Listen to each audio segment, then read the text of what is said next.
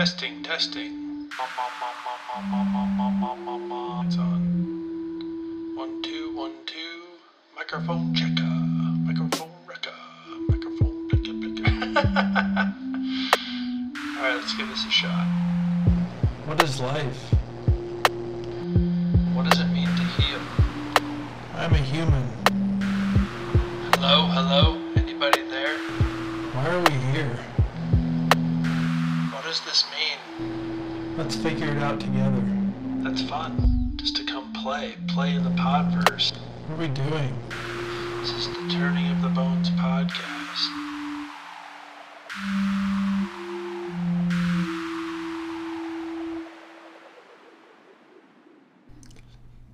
Hello. Welcome to another episode of the Turning of the Bones podcast. I'm your host, Colby Marie. It's so nice to have you here. It's so nice to sit down, record another episode. I think we're approaching a year of this, so thank you all so much for tuning in once again. Thank you for, living your lives, showing up, being a human in this crazy carnival, the circus of life. I want to thank my guest from last week again, Allie Ryan. It was it was such a blast to sit down and have a chat with her about accountability, and I'm still pouring through that episode. There was so much there, and I felt really proud of it. So if you heard it, thank you so much. If not, maybe go back and take a listen to the 2 episodes on accountability. This has been a pretty nourishing and challenging series of podcasts to put together on my end. I wasn't quite prepared for all of the emotions that this was going to stir up. I did not prepared. I am prepared. I've got a good meditation practice. I've been working out every morning. Been eating healthy. Still off the cigs. So I'm as prepared as I can be. I didn't really anticipate the depth of emotions tied to these topics for tons of reasons. There's so much in this world that we're seeing right now where it's, I think we're all asking for accountability from our leaders, from one another, from institutions and businesses, and there's just a lot going on there. And I sat down this week and had a chat with a listener to the podcast, and she really enjoyed the 2 episodes on accountability, and then said, well, what's next? Forgiveness? To which I kind of I think awkwardly chuckled. I think somehow I knew that this was going to be a big one. And she said, I really want to know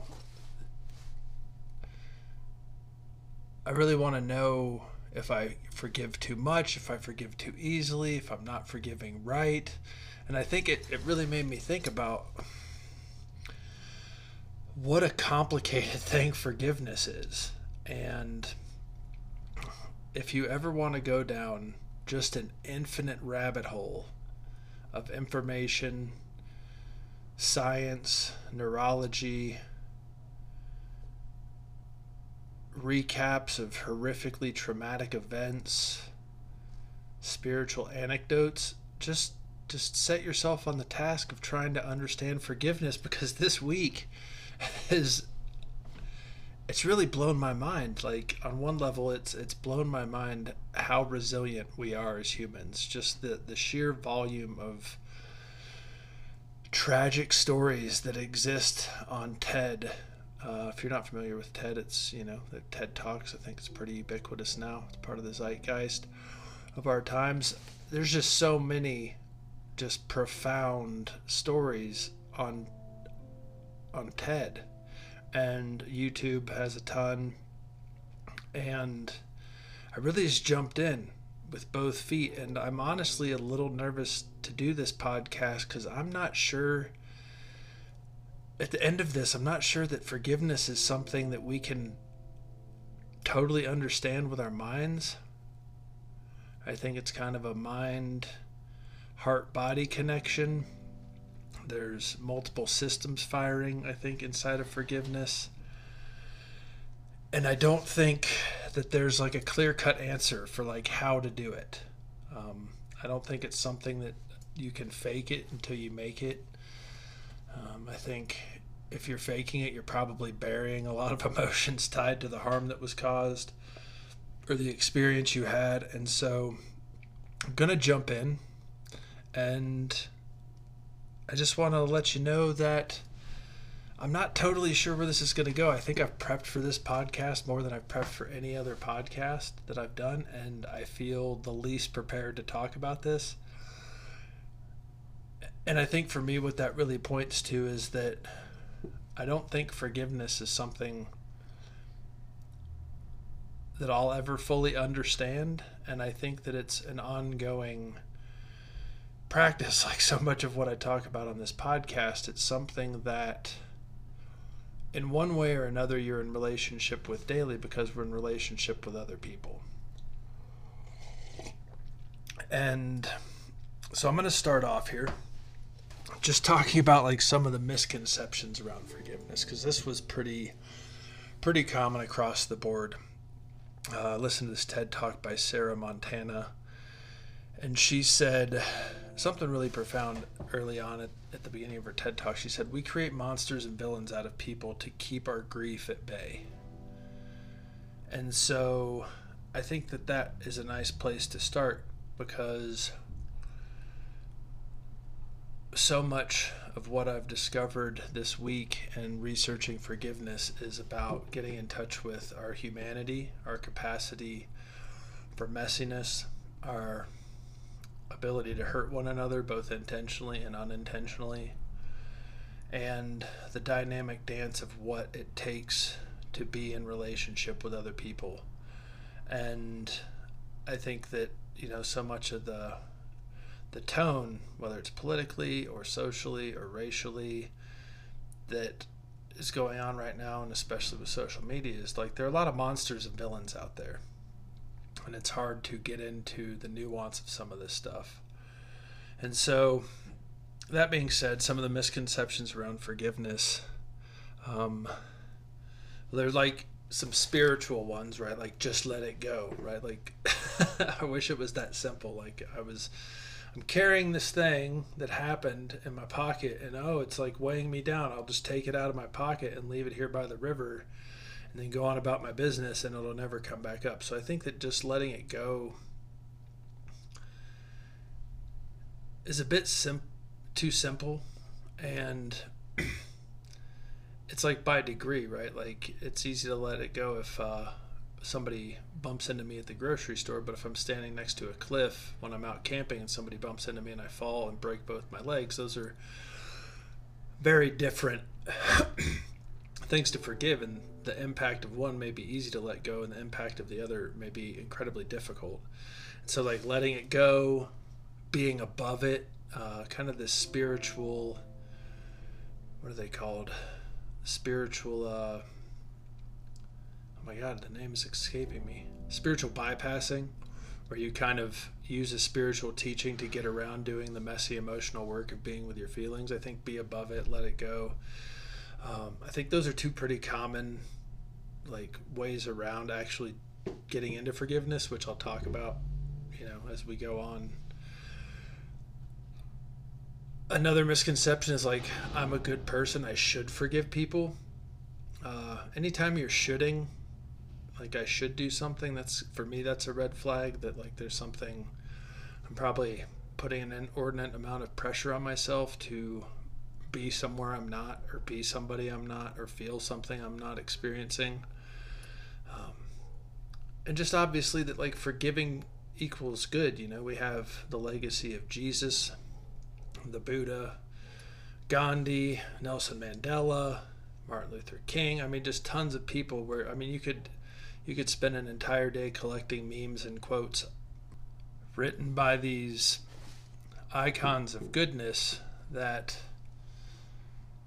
set a pretty high standard, especially if you're like really having a hard time forgiving somebody. You're feeling all the uncomfortable emotions that go along with that process, anger, rage, sadness, numbness, disassociation. If you're feeling some of those and you just like want to speed to the end and you read a quote like that, it sets a pretty high bar. It's like, hey, get an A+ in calculus, and I haven't taken geometry yet. So I think the spiritual misconceptions that these are like just inherent traits that we have, which I'll get to later. I think some people are predisposed to forgiveness, part nature, part nurture. But this pressure that we put on ourselves to kind of this kind of mistaken belief that forgiveness is a shortcut to healing, or being over something, or not feeling the emotions that you actually felt. And I just think that there's, it's like a version of gaslighting yourself in a way. That if I can shortcut, if I can just say I forgive this person, then I won't have to feel any of the harm or the impact of their behaviors on me. And so I try to look out for that stuff inside myself, especially as I continue to develop self-awareness and practice self-reflection. That some of the pressure that I put on myself is really, I don't think it's helping the process. And most of what I heard online supported this, that, most of us think that forgiving is a shortcut to healing, and healing, like we know, with injury or trauma, takes time. And so I think that, socially we value people who forgive in groups because they help keep the cohesiveness of the group alive, and there's a sociological function, and as children we can learn to be the peacekeepers as a form of self-abandonment. And so there's a lot going on there in how we look at and value forgiveness. Some other misconceptions are forgiveness releases the offender from consequences, like if I forgive you, then you won't be held accountable and you might not change your behavior. Another misconception is that forgiveness and reconciliation go together. Forgiveness, as I'm coming to learn, is an internal process that has, very little to do with the other person. Reconciliation is a two-party process. And I think I talked about that more in accountability.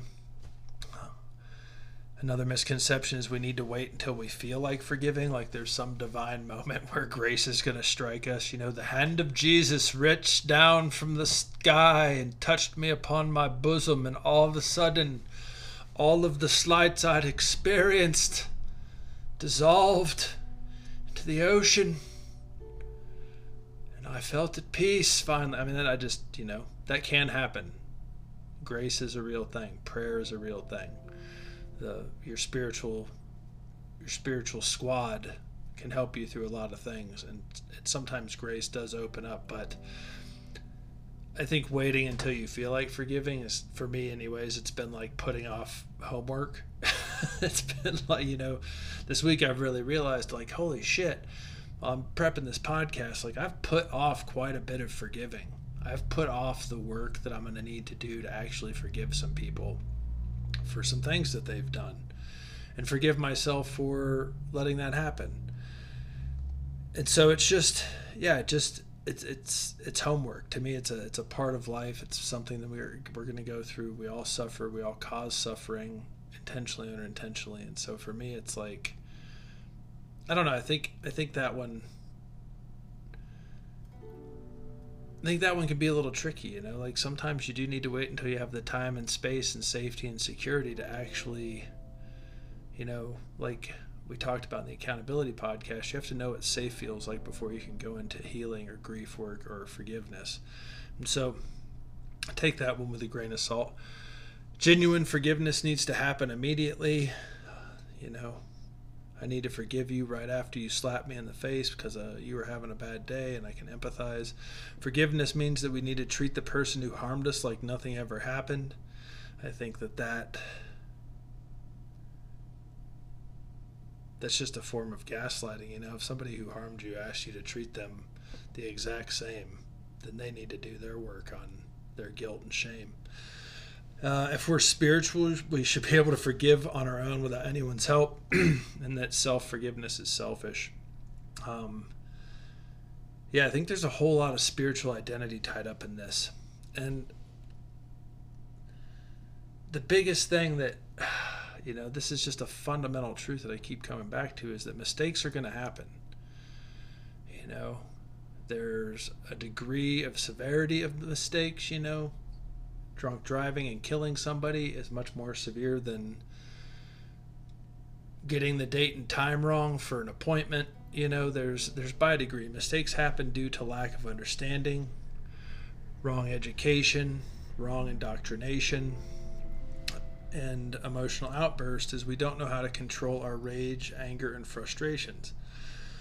When sometimes uncontrolled emotions or unresolved traumas, or the buildup of a tough day, they all of a sudden, uncontrolled emotions spring into action, and then they become a mistake or a harm when we hurt other people. And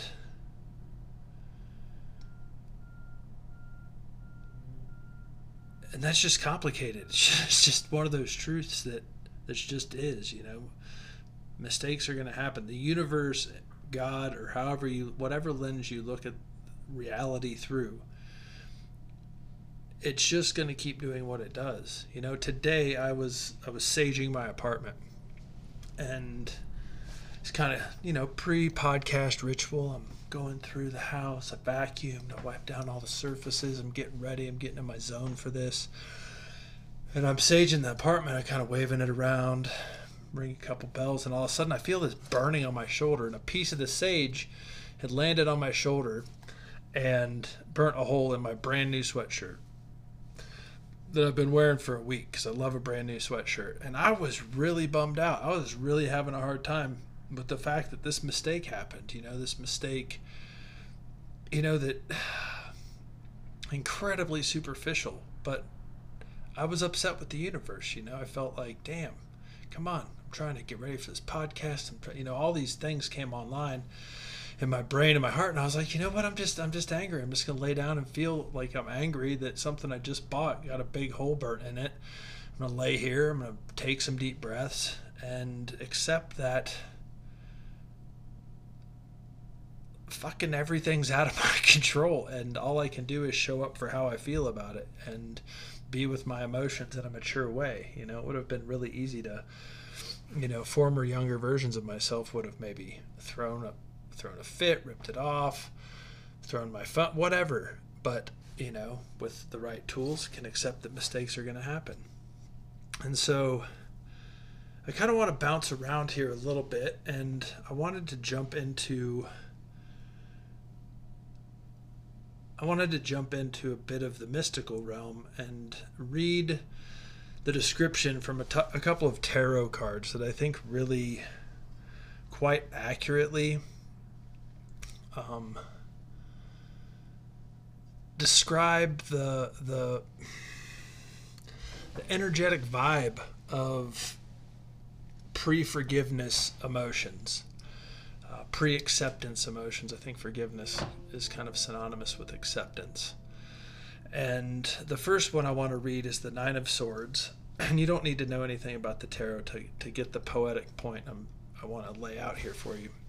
So the Nine of Swords, it's a really beautiful card. It's got this ominous vibe. It's really dark, and then there are 9 swords pointing at somebody huddled in a corner. And the description of the card goes on to read, a person wakes from a nightmare, still caught in the shadows of anxiety. Their fears, concerns, and regrets point sharply at them like sinister forces. Their thoughts have piled up in their sleep, steeped in worry and doubt, creating a very intimate flavor of misery. They can feel the darkness closing in. The Nine of Swords challenges you to sift reality out from the imaginary. Irrational thinking, like dreams, can become cyclical. Deal with the facts and ground in yourself in the rational. Your peace of mind depends on it. I love that image of somebody kind of sitting terrified, and the reframing that most of that is internally created. That there understandably are things that happen to us. They can result in severe anxiety or fears.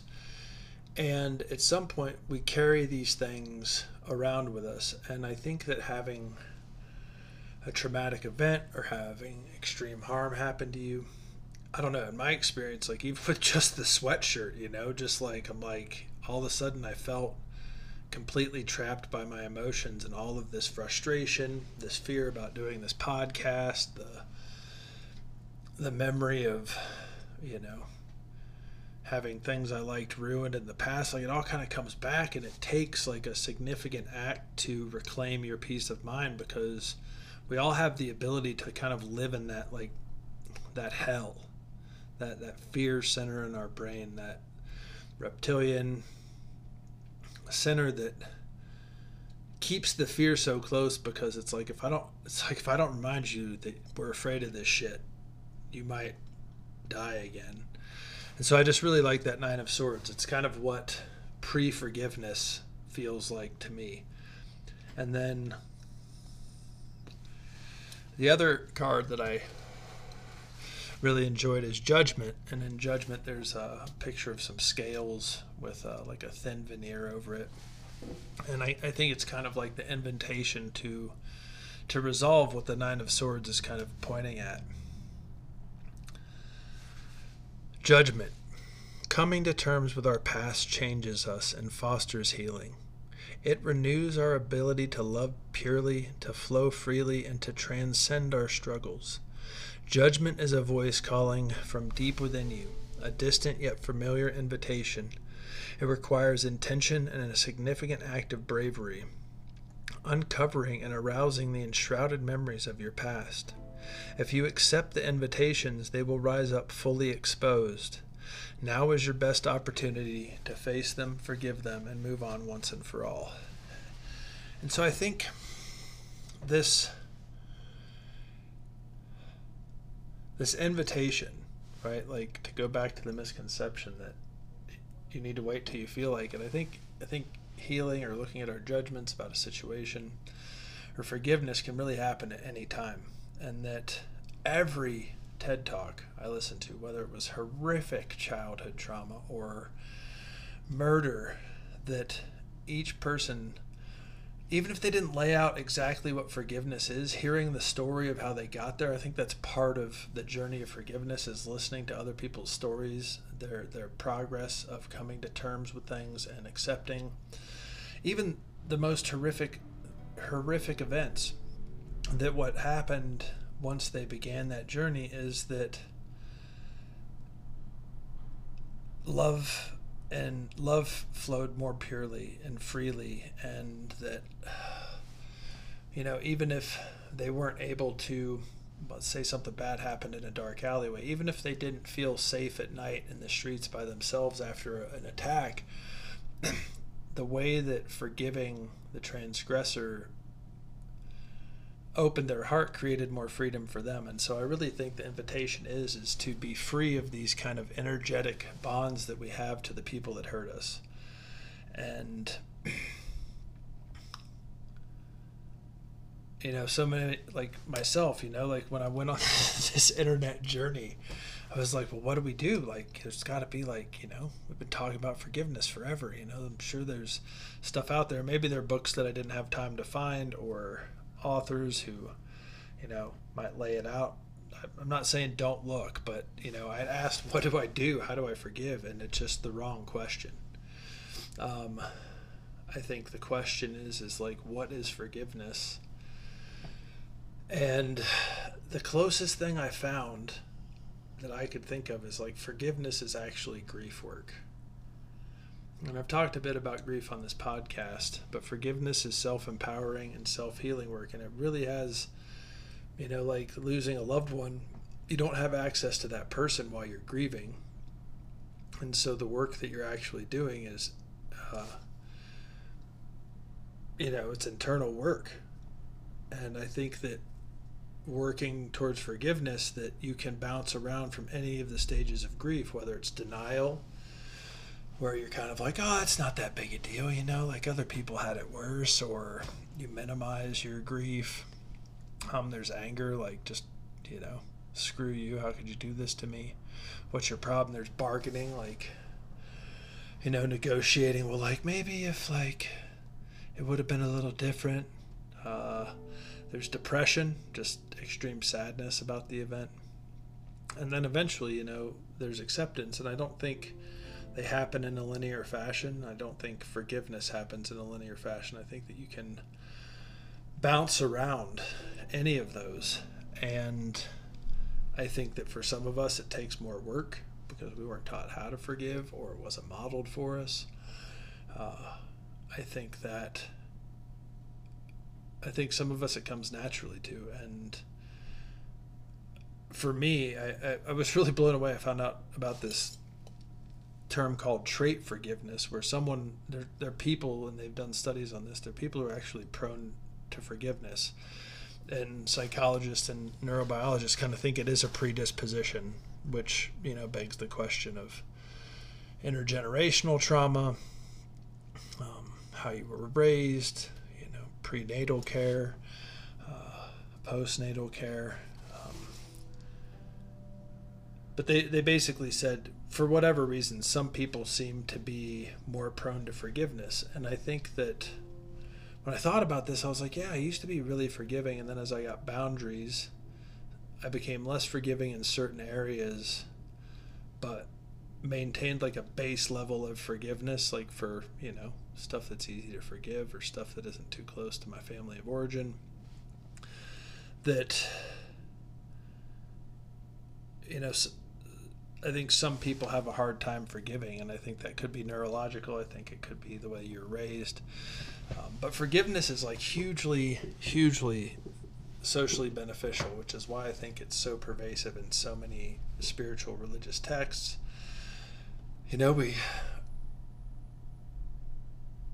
We live and are raised in social groups, the family, the community, the tribe, at work, in social groups.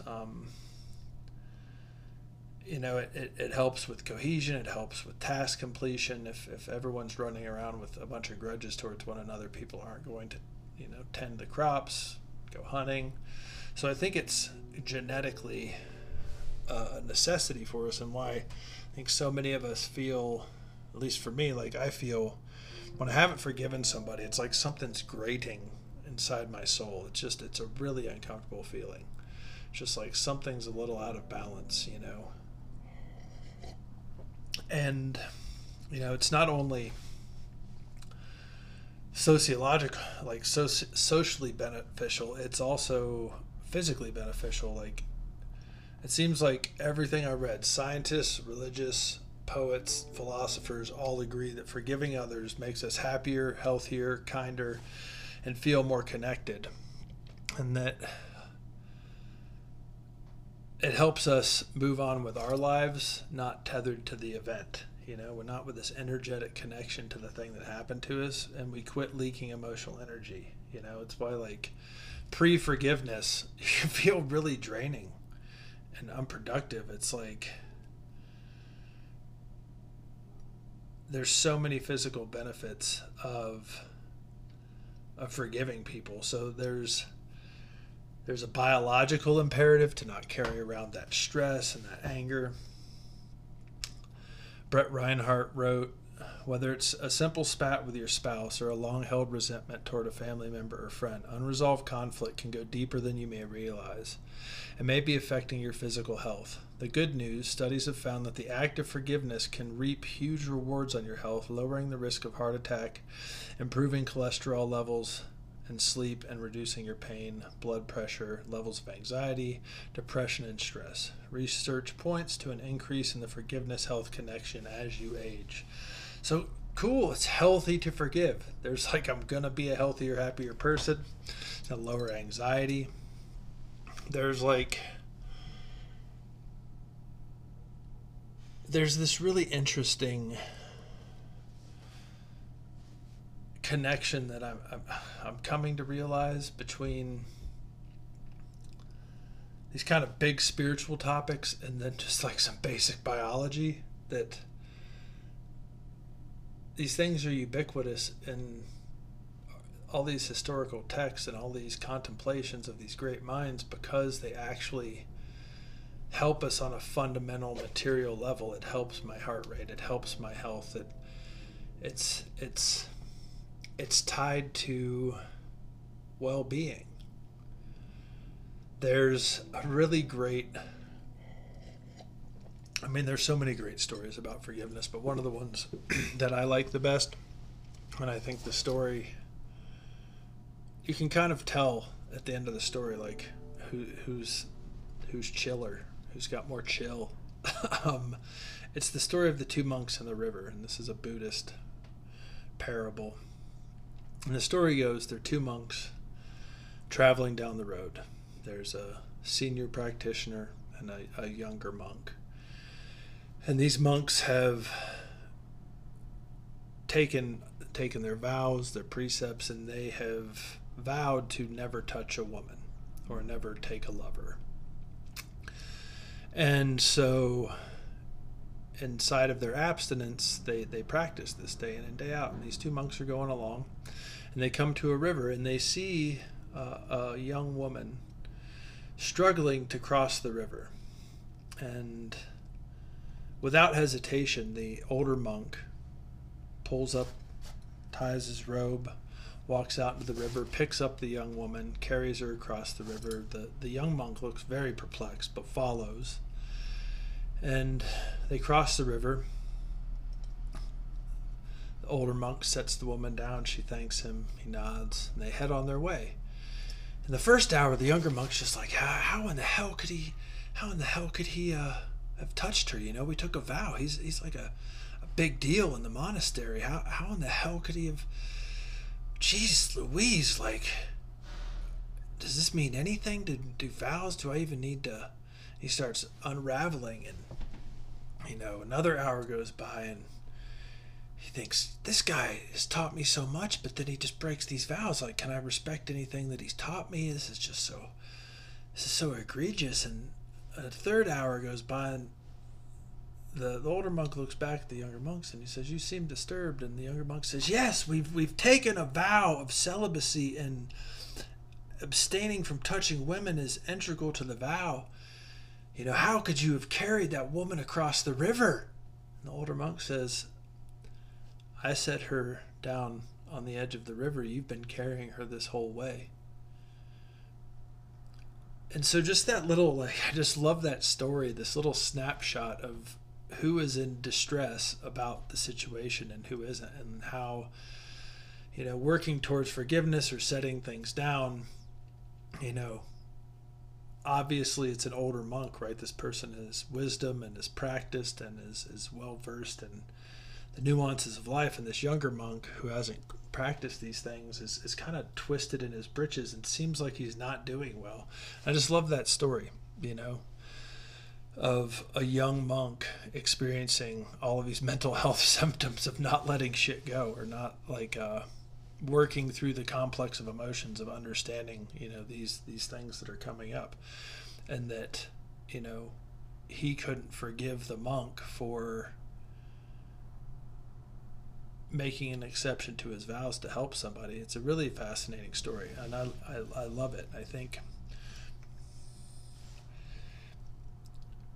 it's a process for all of us.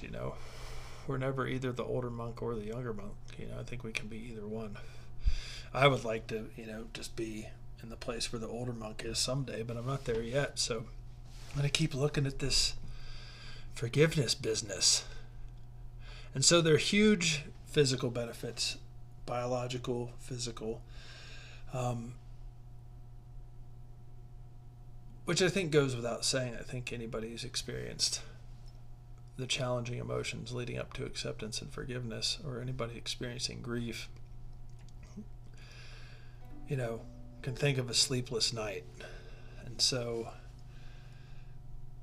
I became really curious. Okay, there's this biological connection to forgiveness. What's the neurological, the neurocognitive science of this?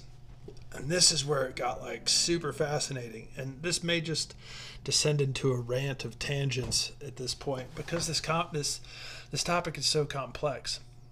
And so cognitive neurologists have, I think that's what they're called, they have studied the brain by doing fMRIs, where they map activity in the regions of the brain. And they have discovered several things. So like inside of, when they study forgiveness and people who are working on forgiveness, hooked up to machines, they see activity in the limbic system and the amygdala, which is the limbic and amygdala are like emotional centers of the brain. They see activity in the frontal lobe. But there's this really fascinating, so what I want to get into is kind of the thought processes that go into forgiveness. And a huge one that everybody talked about was imagining being able to get out of the harm that you experienced and imagining the context in which the other person harmed you. And that can happen through a conversation if you're doing reconciliation, or it can happen internally by cultivating empathy. But empathy isn't something that we all have. It's something that we learn, but we all have the capacity for it. And there's really exciting neuroscience coming out that's attached to the theory of mind. And theory of mind is basically that empathy and being able to put yourself in someone else's shoes, being able to ascribe mental states to others and surmising what is or what was happening in their mind, that nature of their mind needs to be inferred. Like, you need to be able to have a skill, which is imagining that other people may see the world differently than you do. And we're not born with that. It's something that we learn. So each human can only intuit so much. I only know so much about what's going on in my own head. It's taken a lot of meditation to get more clear about how that works, to, heed Socrates' creed, to know thyself, to understand the operating manual of this specific brain, body, mind, and heart. And so you can only get so much of what's going on inside of you. It's just an incredibly complex system. And in India, I've heard it said that like even human beings are even confusing to Lord Shiva or God. And so we can only get so much of what we have going on, but it's like it's even more complicated, and the skill that we have to develop to understand what's going on in other people. And so there's this thing that happens in children between ages 3 and 5, and it's a pretty huge developmental milestone. And it's when we start to understand that other people can have different beliefs and thoughts than our own, and that there are consequences to the people having those beliefs. And so, total nerd alert, this is called the right temporal parietal junction. This area's function is to think about other people's thoughts. And it's like the size of an acorn, and it's behind your right ear. And so this area is only active when you're thinking about what other people are thinking. So, for example, if I showed you a picture of a mother holding her child and gazing into its eyes as it sleeps, this part of your brain would light up, because you would be thinking, that mother is probably thinking loving thoughts, or you would begin to create a mental map of what that person might be thinking. Before ages 3 to 5, this isn't online, and I'll tell you about this test. It's really cool. So to understand when children pass this stage, and this is also something that I think they use in part maybe when they're diagnosing people with autism or other neurodivergence, but basically the example is they hold up a box of crayons to a child. And they say, Timmy, what do you think is in the box of crayons? And Timmy says, crayons. So they open up the box and pour it out, and it's candles. It's birthday candles. So Timmy, who's 3 years old, now knows that inside of the box are candles and not crayons. So in Timmy's mind, the box is only holding candles. So what happens is they hold up a stuffed animal and they say, well, if I showed Snoopy this box of crayons, what would Snoopy think is inside the box? And the child, before this area starts to come online, says candles. Because before we start to develop this region in our brain, the only thing we can imagine is what we know. So the other person knows what we know because their mind is like our mind. At 5, the child very easily answers. When Snoopy is shown the box of crayons, the child very easily answers, well, Snoopy would think there are crayons in it. Why wouldn't Snoopy think there are crayons? Like, I know there are candles in it, but Snoopy's just being shown a box of crayons. So why wouldn't Snoopy be sure that these are crayons? And so it's like, it's a way that we start mapping other human beings and social relationships. And people you know longer, you have more information, you have a better idea through experience, and as we get older, this continues to develop.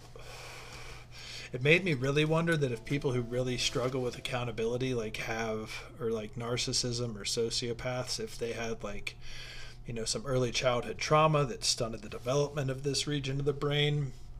I'm excited to see what else comes out of these studies that are happening at MIT right now around this. But it really got me thinking that, okay, so we've got something that's hardwired to help us with this process of forgiveness, right? Because really, every talk and everything I read is that at some point in the process of forgiveness, the watershed moment is contextualizing the other person, the person who caused the harm inside of their life. And that having empathy for them and what they must be going through in their suffering somehow takes that rough edge off of the pre-acceptance forgiveness process, what we call negative emotions like anger or rage, or I don't like calling them negative emotions, but they quite frequently get labeled that way. They're just emotions, and they may be uncomfortable, but a lot of the shifts that I heard, the consistent theme I heard in all of the stuff that I read was there's a point where the victim starts to cultivate empathy for the person who harmed them. And this was like in murder cases, extreme child abuse cases. And I think that it takes work to use this part of our brain. It takes counseling, it takes coaching. I heard a really violent offender talk about cultivating empathy for the parent that severely abused him, and how that process happened inside of a therapeutic group. And so I think we really need other people, because when we're in conflict, when we've been harmed, this part of our brain is probably on hyperdrive. And so it may be ascribing really shitty intentions to the other person, or we're using this ability in this part of our brain when we're creating kind of something out of nothing. We don't totally know because the person maybe not be able to explain why they did something, or we don't know because we don't have access to or don't want to talk to the person who harmed us, and we're doing this work on our own.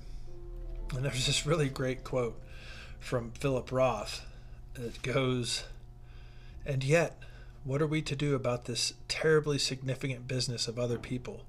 So ill-equipped are we to envision one another's interior workings. The fact remains that getting people right is not what living is all about anyway. It's getting them wrong that is living. Getting them wrong and wrong and wrong, and upon careful reconsideration, getting them wrong again." So I think a big piece of forgiveness that for me is just accepting what I don't know, which is pretty much everything. And I'm like never going to know someone's motives, what somebody else thought 100%, but acknowledging that there's another person in the context of their life, what they did made sense to them. Like, we really want to have shared reality. Like, we want to sit down, and we have language for this, and we have, facial expressions and communication. Like, we really, I think one of our deepest needs is to have a shared reality, to understand why and how something happened, to agree that it did happen, right? Like, say I'm punched in the face. Like, hey, you punched me in the face. Yeah, I punched you in the face. That was kind of shitty of me to do. So, like, acknowledging that something happened, like having a shared reality, can diffuse so much of the process of, like, amends, just admitting that something happened. And then, I think this part of our brain is, like, really useful and so cool, but also can create a lot of separation. And so sometimes, like, having a shared reality isn't available. So doing this work of really cultivating empathy for the other person is huge. Like, trying to imagine the circumstances that could have led them, because we all know this at this point. Hurt people, and I've hurt people. And so trying to cultivate some compassion there. And the American Psychiatric Association said something really cool. Forgiveness may occur in the absence of reconciliation, and reconciliation may occur in the absence of forgiveness. And so the first part of that, I think, is really important. Like, you don't always have to work through this with the other person, because so much of this is really our work to do, or my work to do in the healing process. And so I'm just going to take a little pause here. After that, I'm going to hit my vape. Really, I have so many notes here. This is, like, incredible, and I hope you're getting something from this, because there's so much.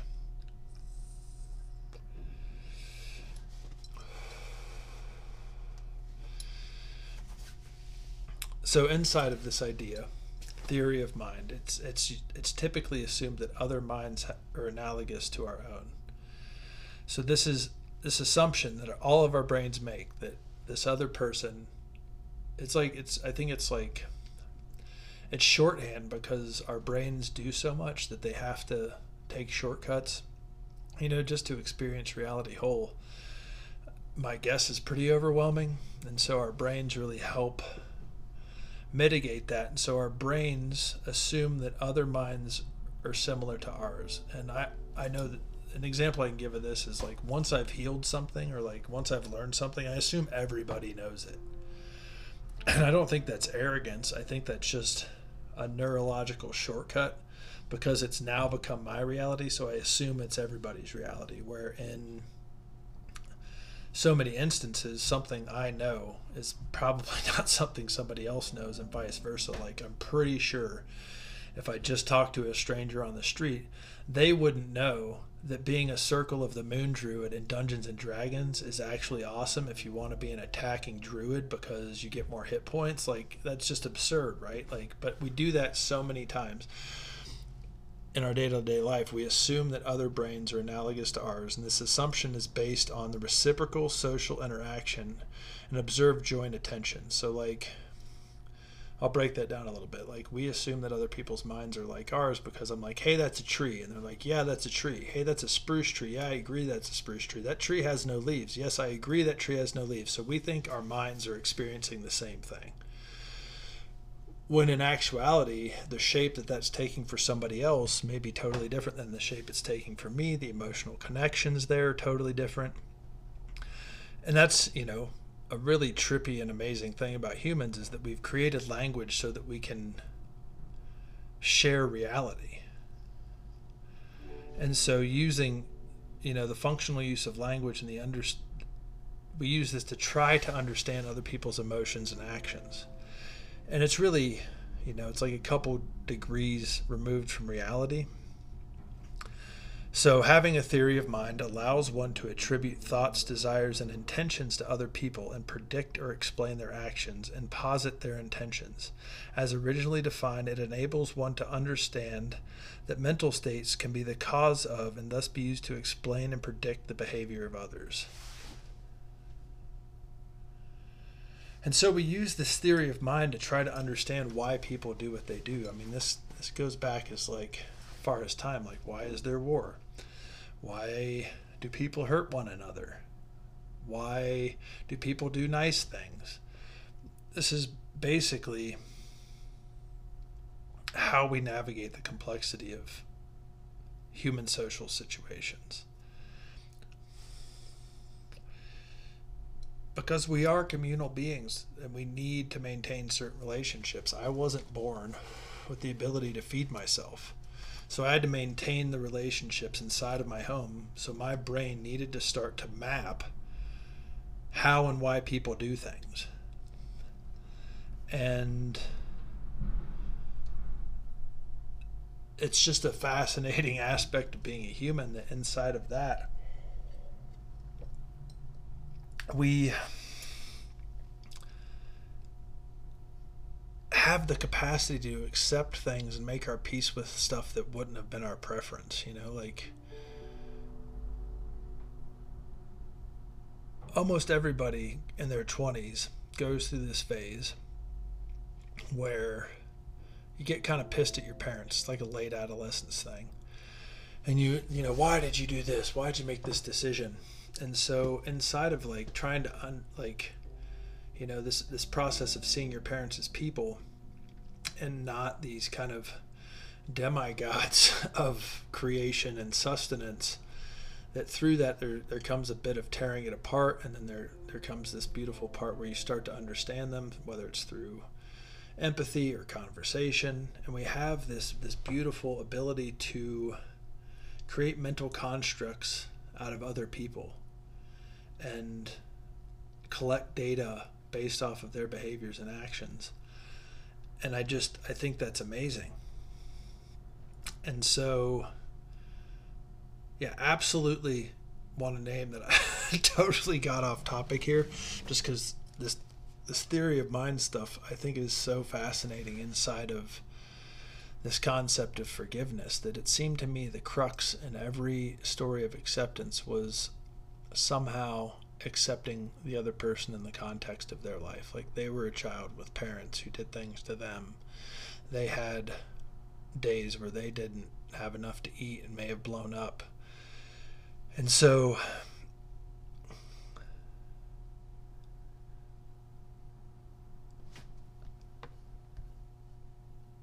maybe asking yourself, why do I hold on to some things and let other things go? I think that's incredibly complex, and it's by degree. The more proximate the person is to you, the greater the harm can feel, the more dependent you are on the person for community or safety or well-being, the more intense the slight can be, the impact, whether it's physical or psychological. I think that by degree, the importance of the relationship turns up the depth of the harm caused by something begging forgiveness. And so I'm sure you can all think of something that your parent did feels way more impactful than something that a stranger did. It could be the exact same behavior, but for whatever reason, someone trying to shame me about something on the street, say it's walking my dog off leash, feels much different than my dad shaming me about something. It's night and day. And I think that's by degree, the proximity to our hearts to the relationship kind of can point towards the depth through which the effort it's going to take for forgiveness in that particular relationship. I had somebody ask me this week, I was talking about this because I've been pretty consumed by it all week, that why isn't forgiveness more simple? Maybe I'm just making this too complex, which is a total tendency of mine. I want to understand things. I want to break them down. And that really helped me simplify it quite a bit. Is the proximity to my heart raises the stakes of the forgiveness. And so a quote that I really liked is like, amends is what we're owed. So I talked about that in the accountability process. So say something bad happens to you or something harmful happens. Amends is what we're owed, like whether it's to stay in relationship or as, reconciliation. And forgiveness is necessary. Like the deep process of going through the grief of forgiving somebody is necessary when waiting on the amends comes at too high a cost. And so I've got some circumstances in my life where I've been waiting on amends for way too long. And so going on the process of forgiving the person, while it's arduous, the cost-benefit analysis of waiting on amends just isn't sustainable. And so going into forgiveness is really, for me, it's for my peace of mind. It's so that I'm not carrying this anger, these energetic ties to the person. And so why forgive at all? I think I've talked about this a bit. Forgiveness can be for the community.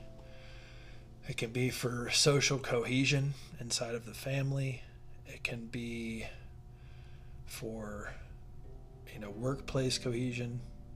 I can think about any number of times where I was teaching in high schools and, a teacher did something to a student who, was one of my babies, and for workplace cohesion, so that I wasn't raising the stakes, especially for the student.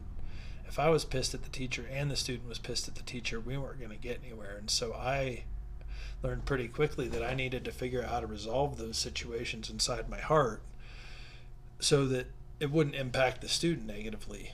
And so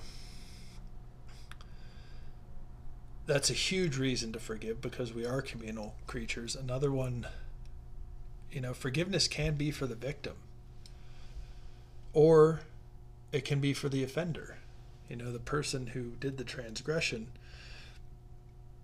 If you have a committed relationship with someone, you can move towards acceptance and peace for both parties, because there's so much shame, at least in my experience of hurting other people, there's so much shame or guilt that being seen as a whole person and being forgiven has really helped me feel more peace of mind. And I read a really cool study.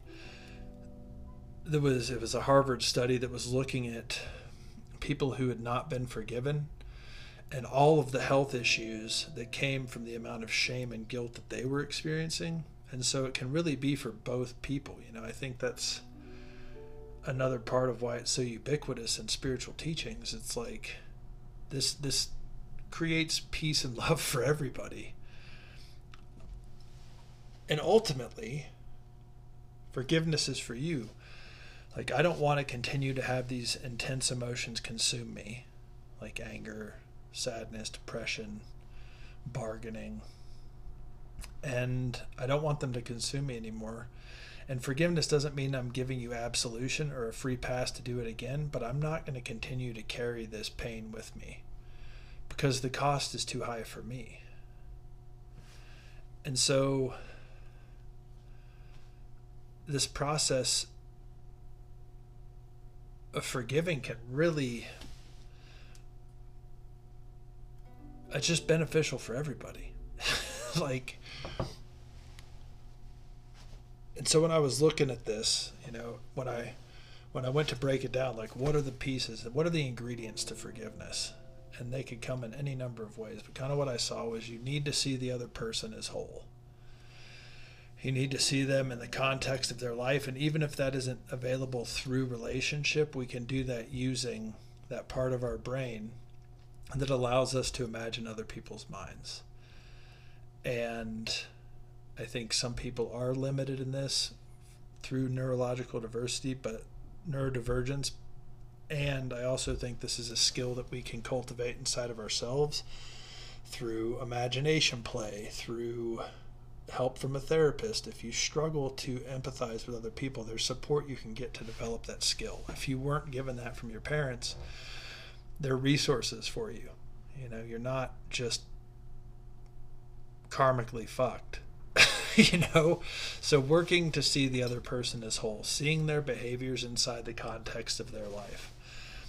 Another huge one is just letting anger do what anger does. You know, anger, I heard the Sarah Montana had a really great line that anger is the fire that cauterizes your wounds. You know, you can't go into forgiveness too soon because your wounds haven't healed. And anger can really help cauterize your wounds. There's, you know, you could use a gentler approach and be like water. Water's going to clean and soothe them. It can be tepid and be very relaxing. You can let I think anger could, you know, elementally, anger could be fire or water. It can burn. You know, I know when I get angry, my body gets warm. I feel my brow get a little bit firm, you know, so anger can definitely feel hot, but I think anger can also be like water. You know, anger kind of flows in whatever direction it wants to. And I think there's an important difference between anger and hate. Hate is like stagnant water that just kind of is like a little cesspool.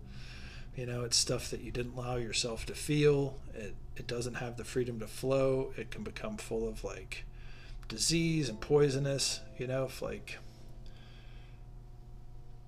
yeah, just stagnant water. It's just a breeding ground for bacteria. And so like if you let anger flow or soothe like water and let it soothe you, you can kind of begin the process of letting it flow through you. And I don't think letting it go is the right answer, because it's not like something you're holding. It's something that has to flow through you. So letting anger do its fucking thing. And discerning when it's codified in hate. I think that's where you could use help from a therapist or loved ones. And then the ingredients, it needs time. It needs space, you know, like the grieving process. You need time to completely disassociate from the thing that happened. You need time to bargain with the universe about why it happened. You need time to be angry. You need time to be sad. And then another thing is you really need to own your pain. Like really feel empathy for yourself. Own what happened to you. Like this happened to me. I didn't cause it. Sometimes little pieces of sage burn holes in our sweatshirts. Sometimes other people's pain and trauma is going to hurt me, whether it's in a big way or a little incremental way. But this hurt. I'm going to own it. I'm not going to push away and be like, that wasn't that big a deal. And be like, no, that fucking sucked. And accept to myself that was challenging, that was hard, whether it's like a cultural, social one, like a pandemic, you know, owning that this is hard, and I am angry at the government about how they handled it, and you know, I wish that this hadn't happened, and I'm really sad that I've lost all these years and these opportunities to interact with my friends and my community, and now I can accept that, you know, the pandemic was, and it is, and I can move on. Like I said before, cultivate empathy. All of these things are skills that you can learn. Having been a special ed teacher, you can work by degree to learn pretty much anything. And neurodivergence isn't an excuse for inaction. You know, if you receive feedback that you're hurting other people, you can't just say, well, you know, this is just the way I am. You know, having learned how to do math as a neurodivergent person with dysgraphia and ADHD and a little bit of dyslexia, math was really hard for me. And it took me 100 more tries than other people my age, but I was able to do it. And that was an important lesson for me, but I feel the same way about empathy. Like, you can learn about your mind, you can learn about other people's mind through the help of therapists or professionals. You can't do it inside the silo of your own brain. None of us can. We are all infinitely susceptible to our own bullshit. And so learning how to cultivate empathy, understanding that some people don't cope with the challenges of life well through addiction, through trauma. And if you struggle to cultivate empathy, you can get some help. yeah, and just acknowledging that forgiveness work is grief work, and that not many of us are raised to know how to do it or have the emotional resilience to really go through the process, but accepting that this is not a one and done kind of thing. I don't get to say sorry and have the thing dissolve back into the ocean unless I'm an enlightened being, which I'm not. And, keep sitting and meditating until it's a little bit easier. But the more I sit with my emotions, the easier it is for me to be with grief and let it last however long it lasts. Another thing you can do is you can make meaning or find a purpose from your pain or your trauma. So many people that I've part of their forgiveness journey really appeared to me was repurposing their trauma to help others and taking what they had learned or experienced to help other people in the similar position. So I think you can absolutely turn your pain and forgiveness into charity. That can help with the process. And then just, praying for grace. Whatever your religious beliefs are, you can always pray for help with this stuff, because it's a lot. It's really complicated and confusing. Others, we like positive, happy feelings. We struggle with challenging emotions. That arguing with what is kind of the root of forgiveness work. It's like forgiving the universe for birthing me into suffering, and along with that suffering is so much joy and so much peace, but inside of that there's so many messy moments that are so confusing for us. And for me, and you can probably tell, forgiveness is just an utterly confusing topic. It's just mesmerizingly complex, and it just really seems like one of those things it's one of those processes that is touched by grace and profundity. So yeah, I hope you got something from this. I hope this made some kind of sense. Maybe there was something to walk away with. There's not really I don't have a cohesive vision of forgiveness. It's just kind of the murky waters we float through after we've experienced suffering, whether it's independently or with another person. And so I'll leave you there. And I think I'd like to have a conversation with some people. Maybe I'll see if I can find somebody to talk to about forgiveness, just to bounce this off other people so that we have a little bit more dynamic thing than the intricate web of me trying to understand this. I hope that wherever you are in your life with forgiveness and this process, that if you're not ready to forgive someone today, don't even look at it. Take a break. If you are, this has really brought up some stuff for me. There was a list that Carly Butler put out, and just a little inventory. Who haven't you forgiven?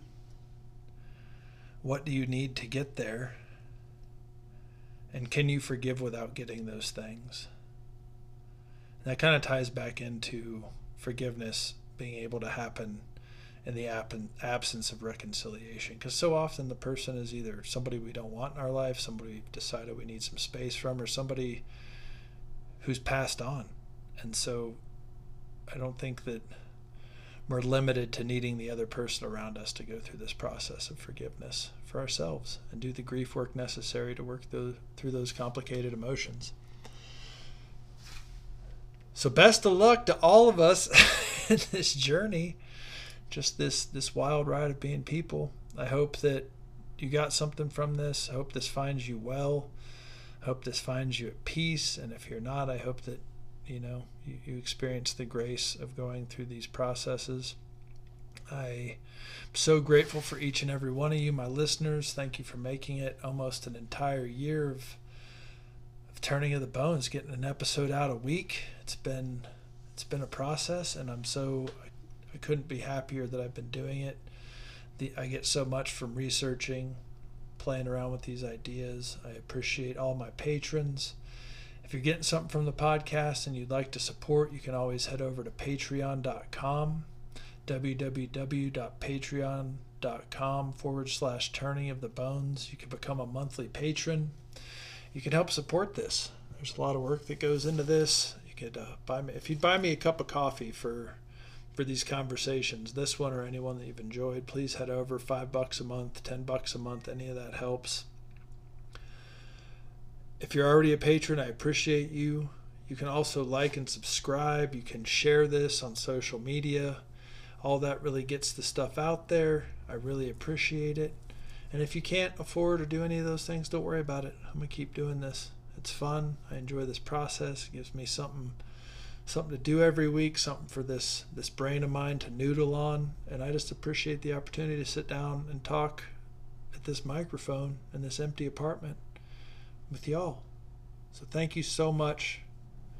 Can't tell you what you listening to this podcast means to me. Being able to sit down and do this and share what I'm thinking with y'all. So I hope you all have a lovely day. Take care of yourselves. Pet a dog, scratch a cat, hug somebody you love, and be well.